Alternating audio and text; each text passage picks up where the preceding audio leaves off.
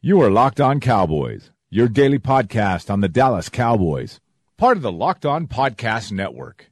Your team every day.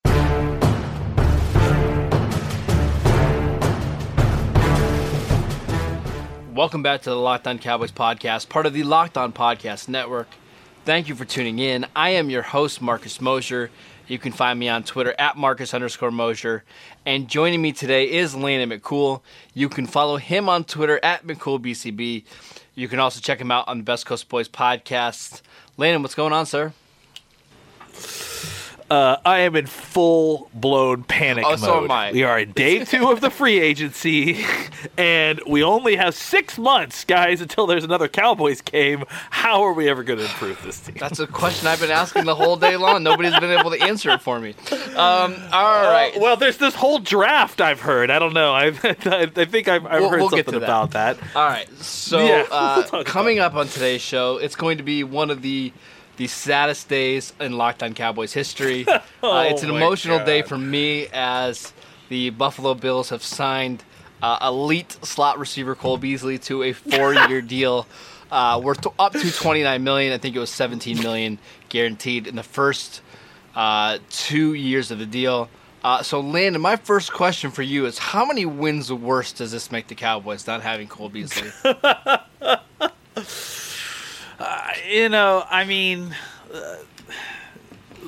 It's hilarious because, like, everyone tries to project forward from the moment that news breaks.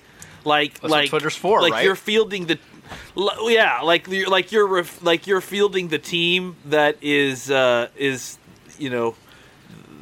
same makeup as what it looks like in March. Look, I mean, I love Cole Beasley. I would have loved to have him back if there was a way to work it out with the price the way the Cowboys wanted.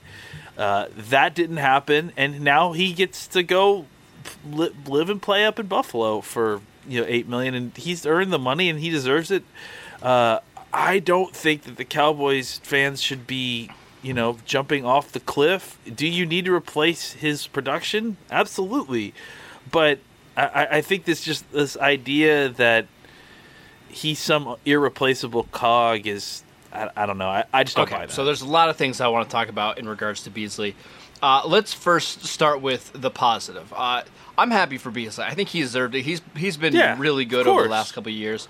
I'm a little curious about the fit, though, because a big reason I get reportedly why Beasley wanted to leave was he wanted to show that he could be a productive receiver elsewhere and put up better stats.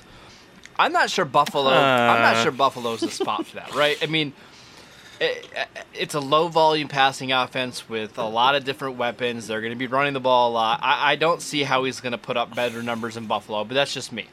I want to talk about making this team better because we actually had this conversation on Twitter.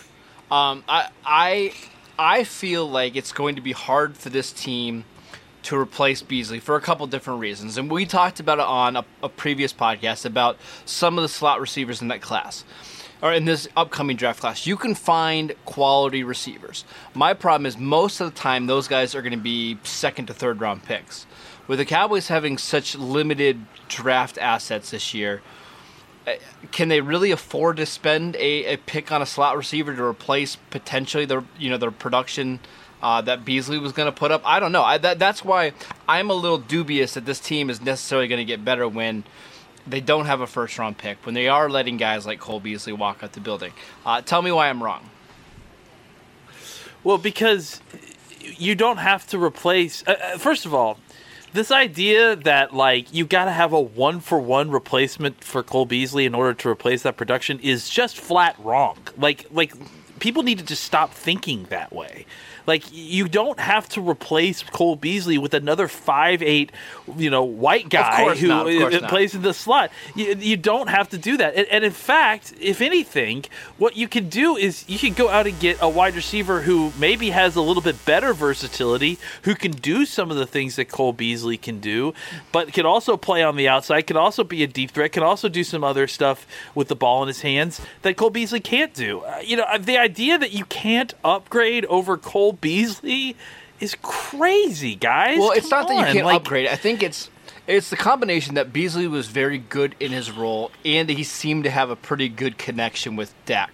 And that's the last thing I want to take away from a young quarterback, is a guy that he feels really comfortable with, especially on third downs. I guess that's why I am so not upset, because that's not the right word. I'm bummed that he's gone. He's a 30-year-old slot-only receiver who is not going to get more athletic as time gets by, not going to get more healthy. But I thought he was a perfect complement to Amari Cooper, and that's fine, because you're speaking in the past tense, but we're signing for the future tense, Marcus. That's the problem. The problem is that everyone assumes that this level of production plus is what we're going to get for the length of his contract, which may not be the case. He may be in the early stages of decline at his age. He may not be. The point is that, the idea that all of Beasley's production was based only on Beasley and not the position, not things that can't be replaced by Cole Beasley is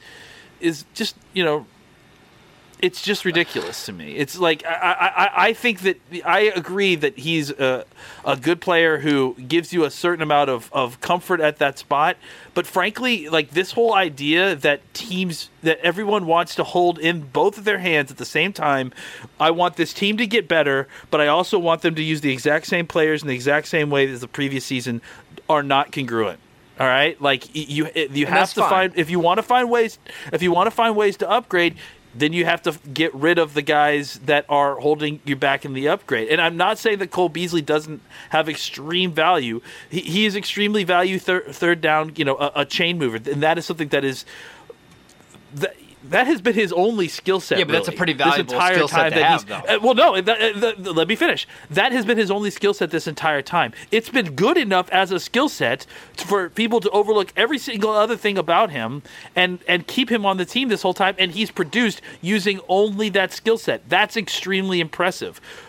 The way to possibly improve on that is to get a guy who can do maybe 85-95% of what Beasley does in the slot, but can also give you something on the outside, something down the field, something, in the return game, because Beasley's just, an average waving off punts and then kneeling them. So my point is that the idea that we can't replace this, look, there's... now what you do is if you get a guy, you don't have to go out and get a slot guy. In fact, I would recommend you go get an inside-outside guy, because then you want to know how you get better? You start rotating your guys out into different slots. You start creating more mismatches, and you don't have to worry about not being able to put out your second or third best receiver because you want to put your best receiver in the slot that play. I would agree. I would agree with you. I think you're on the right track. I do think the Cowboys need to have somebody they can play on the inside and the outside. My problem is they don't have that guy right now. Now with the draft is coming up, I think that ideally you would like to draft that player. But what time does free agency finish for the season today, Marcus? I wasn't sure. I just want to check the clock and see. We have exactly 3 hours left, or is there more than 3 hours left in this free agency period? I have a feeling if the Cowboys weren't going to pay Beasley in free agency, I highly doubt that they're going to pay somebody else who has a similar skill set. Like, they're not going to go out and pay a Golden Tate, right? I think... Why? But that's not see, that's the problem, is that you're considering those to be similar skill sets. They don't have similar. No. I'm saying a player that can play inside outside. Golden Tate could do. Yeah, that's what I'm saying, is that if they are not willing to pay Cole Beasley, who is only a slot only player, $7.5-8 million a year guaranteed, or whatever it was, right? Yeah, per year. Yep. Why does that mean that they wouldn't pay somebody that is more skilled than Cole Beasley? But I guess if you look at the history of their free agency over the last couple of years, they tend not to do that. They're going to get guys on value deals, and Golden Tate's probably not going to come on that. My whole point is, I'm fine drafting a receiver to replace Beasley. My problem has always been, I thought they're not ready to do that yet, because if they go into the draft and things don't fall their way, they're either going to have to ignore that position or they're going to have to reach on a player. This is why last year I was hoping they were going to kind of get somebody to kind of fill that role, so that when Beasley was ready to leave in free agency, you'd have a guy that's already been in the system for a year ready to go. I don't think they were ready to let Beasley go, and I think that's kind of a fault of the front office. I mean, we know they drafted Ryan Switzer. He didn't work out, but they probably should have been a little bit more proactive over the last year and a half. I mean, look, they were going to draft a wide receiver either way in this draft, I feel like. They were going to get probably, a guy but now no matter it forces you to, I would think, if you don't sign anybody in free agency. Well, I mean, maybe, but maybe not. Like, I just don't know that, like, look, the idea that Cole Beasley is that you couldn't just replace that, or that Cooper can't do some of the things that Beasley can do in the middle. I just think that, look, only 5 wide receivers have been signed or whatever it is in free agency. The entirety of the free agency class is still left, and the vast majority of the big money deals have already been handed out. So there's still a ton of good people left, people that may even be better than Cole Beasley left in free agency that the Cowboys could sign. And on top of that, I would say that there's probably 2 or 3 guys that are in the Cowboys range that they could get in the draft that probably could be better than Cole Beasley this season. Maybe not right away, but you know what I'm saying? Do things this season that might be better. So look, the idea that they weren't prepared for this, I think that they had an idea that they knew that they weren't going to re-sign Cole Beasley.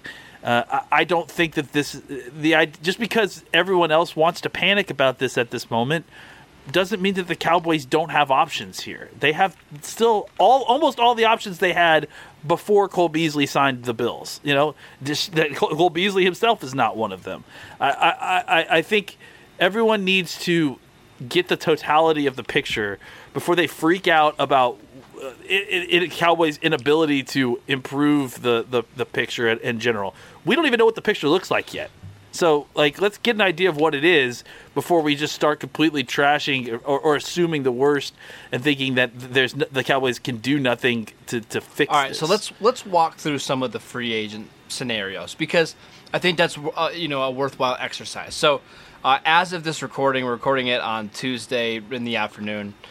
Golden Tate has not been signed. I think that's probably the premier receiver of the guys, and that's a guy that we've talked about a lot. I think I would be willing to pay him, $10 to $11 million per season, because he does give you a little bit more versatility. So, to your credit, that is one guy that would make a lot of sense. Tyrell Williams, is that somebody who would make sense? Now, he's not a slot receiver, but he does give you more speed on the outside and could potentially put Cooper in the inside. Yeah, I mean, I think it's all depending on what they're looking at money-wise. I mean, Tyrell Williams, I think, is a guy that kind of fits the mold of what they're usually looking for in a receiver. And that, I mean, I don't know what his number is at this point, but if it's something reasonable, then I certainly wouldn't have a problem taking a look at a guy like that. I mean, I think that you just kind of have to figure. I mean, I think each player is kind of,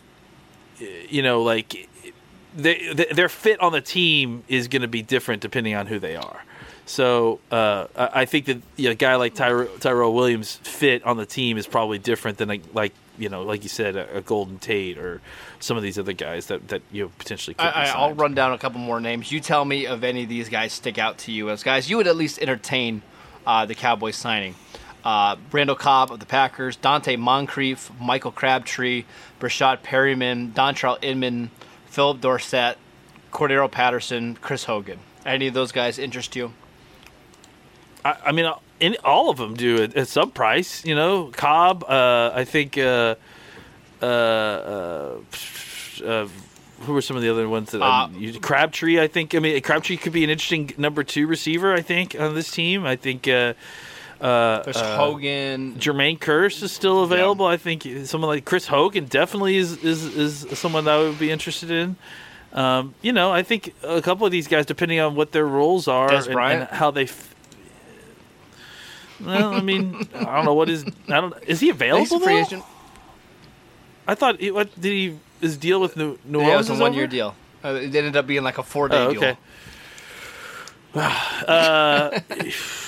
No, I don't know. I mean, probably not. Maybe, I guess, probably not. I mean, I can't imagine that would work out. I do think Mike Wallace is still out there. I do think there's names that can give you quality snaps, but I wonder how much this offense is going to miss that guy that was nearly automatic in man-to-man coverage out of the slot. There's guys that can do certain roles for you, like a Chris Conley can make some plays on the outside. Aldrick Robinson has some speed. But I just think that role, and that's what I'm talking about more than Beasley himself, that role of a guy that can dominate in the short to the intermediate part of the field, especially on third down. I think they're going to miss it if they can't find somebody close to that to fill it over the next couple of weeks. Name the slot corners in the NFL off the top of your head that you feel comfortable putting one-on-one on the opposite side of Cooper in the slot. I mean, none. But at the same time, I mean, there you go. Listen. At the same time, now you've got a guy in the slot who actually gives you something after the catch, who actually could catch a short pass and turn it into a touchdown. I just think that you've got a guy who can win with quickness and route running just as well as Beasley. He just happens to be 6'2", 220, and runs a 4.4. So maybe we should start getting that guy the ball a little bit more. I mean, I'm fine with that. I'm just thinking that they need to get another reliable target, whether it is a slot receiver or an outside receiver. We'll see what they do. Sure. Yeah. I think that's the key point. We'll see what they do. I'm not optimistic, though. We still got time. Shockingly, I'm not optimistic. We do have some time. I know, that's so surprising. That's it for today's show. Thank you guys for tuning in. Make sure you download and subscribe to the podcast on iTunes or wherever you get your podcast.